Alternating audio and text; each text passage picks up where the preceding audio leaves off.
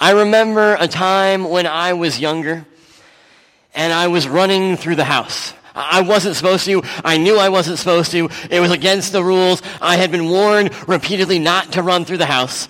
And yet, of course, what did I do? I ran through the house. And as I turned the corner into the dining room in my socks, I slid and hit the dining room table. The vase began to rock. It was the vase that my grandmother had handed down to my mom. It was incredibly important to her. And then I looked back in horror as it rolled off, helpless as it shattered into a million pieces. What was I going to do? But then I looked around. No one had seen it fall. No one was there to know who had done it.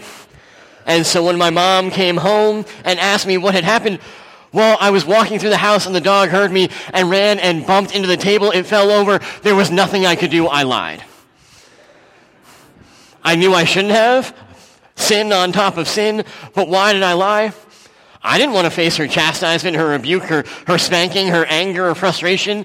I lied because I didn't want to admit that I had been disobedient, that I had lacked the self-control, that I had done what I had been warned countless times before I shouldn't do.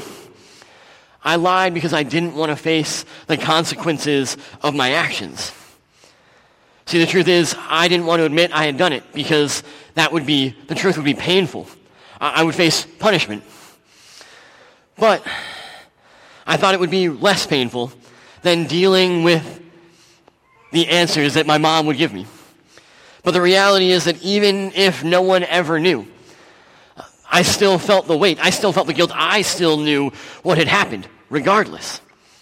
See, that may seem like a small, seemingly insignificant incident, but it is a reminder that when it comes to our own lives, sometimes the truth hurts. Sometimes the truth is a hard pill to swallow. It's hard to admit the truth of what we've done and face the consequences, the punishment, the justice for our actions. But denying the truth isn't any better. Why? Because the truth about our lives and actions is frequently revealed in the fruit of our sin, in the fear, in the shame, in the guilt, the regret, the insecurity, in feeling trapped.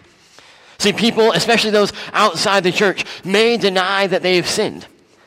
But the reality is that sin is most clearly displayed in our hearts through its symptoms and side effects, through the things that we feel. You see, I felt ashamed about my lies. I felt guilty over the broken vase and regret for my actions. I was bearing the weight of my sin, the symptoms in my own life, whether or not I acknowledged the truth, whether or not anyone else ever even knew what I had done or what had happened.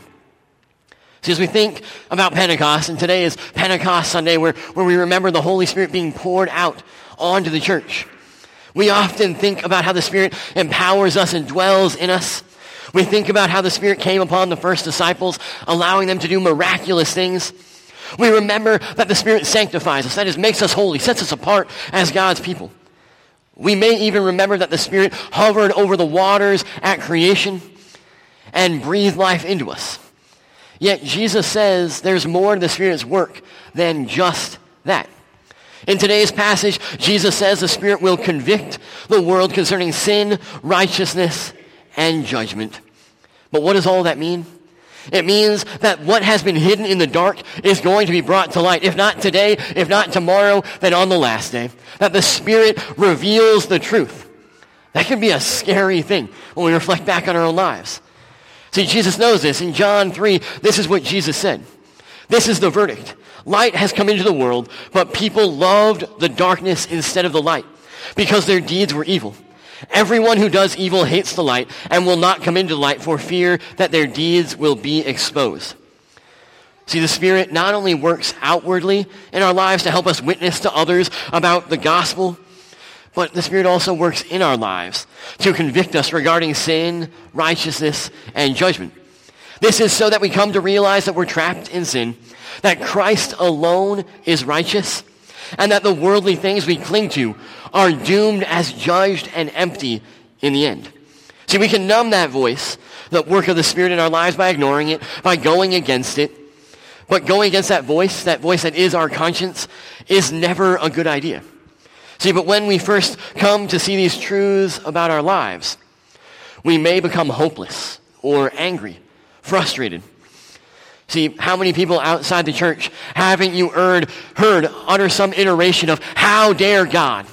How dare God? In the face of tragedy, in the face of another shooting, in the face of whatever it is that may be coming our way.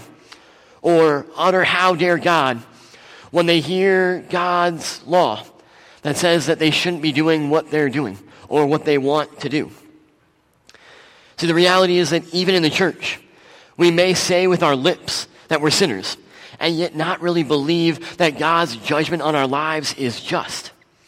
But when God himself, by the Spirit, speaks the truth of judgment, the truth of our sin into our hearts, we come to see we can no longer stand on our own. Though we may desire to be godly and free from God's judgment on our lives, it is only then that we've come to the end of hope in ourselves. And coming into the hope in ourselves may not sound like a good thing, but that's the best thing for us. Because there's a second truth, not just that judgment that the Spirit speaks into our lives, that Spirit brings to light. See, that is the hope of Christ, our righteousness.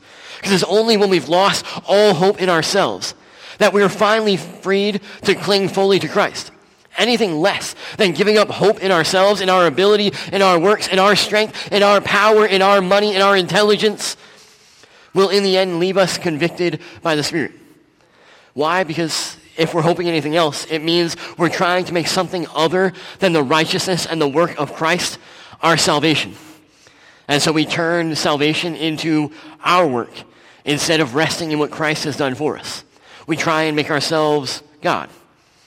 See, when we come to the end of ourselves, it's only then that we find true freedom in Christ.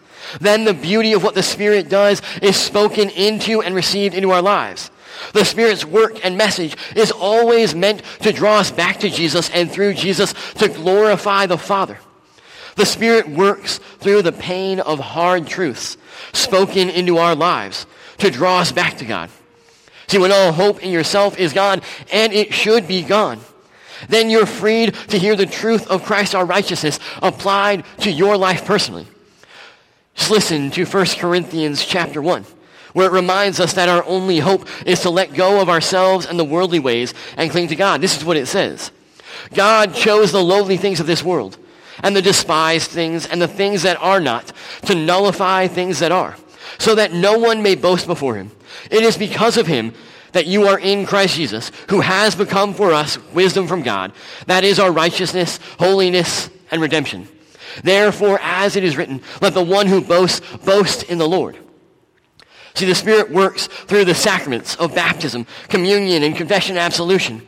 There, God's grace is poured out and applied personally to our lives. We just saw it earlier. We saw God's grace personally applied to meal of faith, as we were reminded of our own baptism, where God's grace, God's promise of forgiveness, of salvation, of life was given to us. That irrevocable promise that assures us even in the darkest moments, even when the sin convicts us, that the truest things spoken about us are the words that were spoken over Jesus at his baptism, that we are God's beloved children with whom God is well pleased. See, through these practices, we experience life and grace and forgiveness. We hear Jesus' death proclaimed until he comes again. That is our salvation and our righteousness, until we are revealed as who we truly are by the Spirit's work of convicting, forgiving, and sanctifying us, where we are made into the children of light. For the Spirit is day by day remaking us into Christ's image and character until we dwell again with him in his heavenly kingdom. In Jesus' name, amen.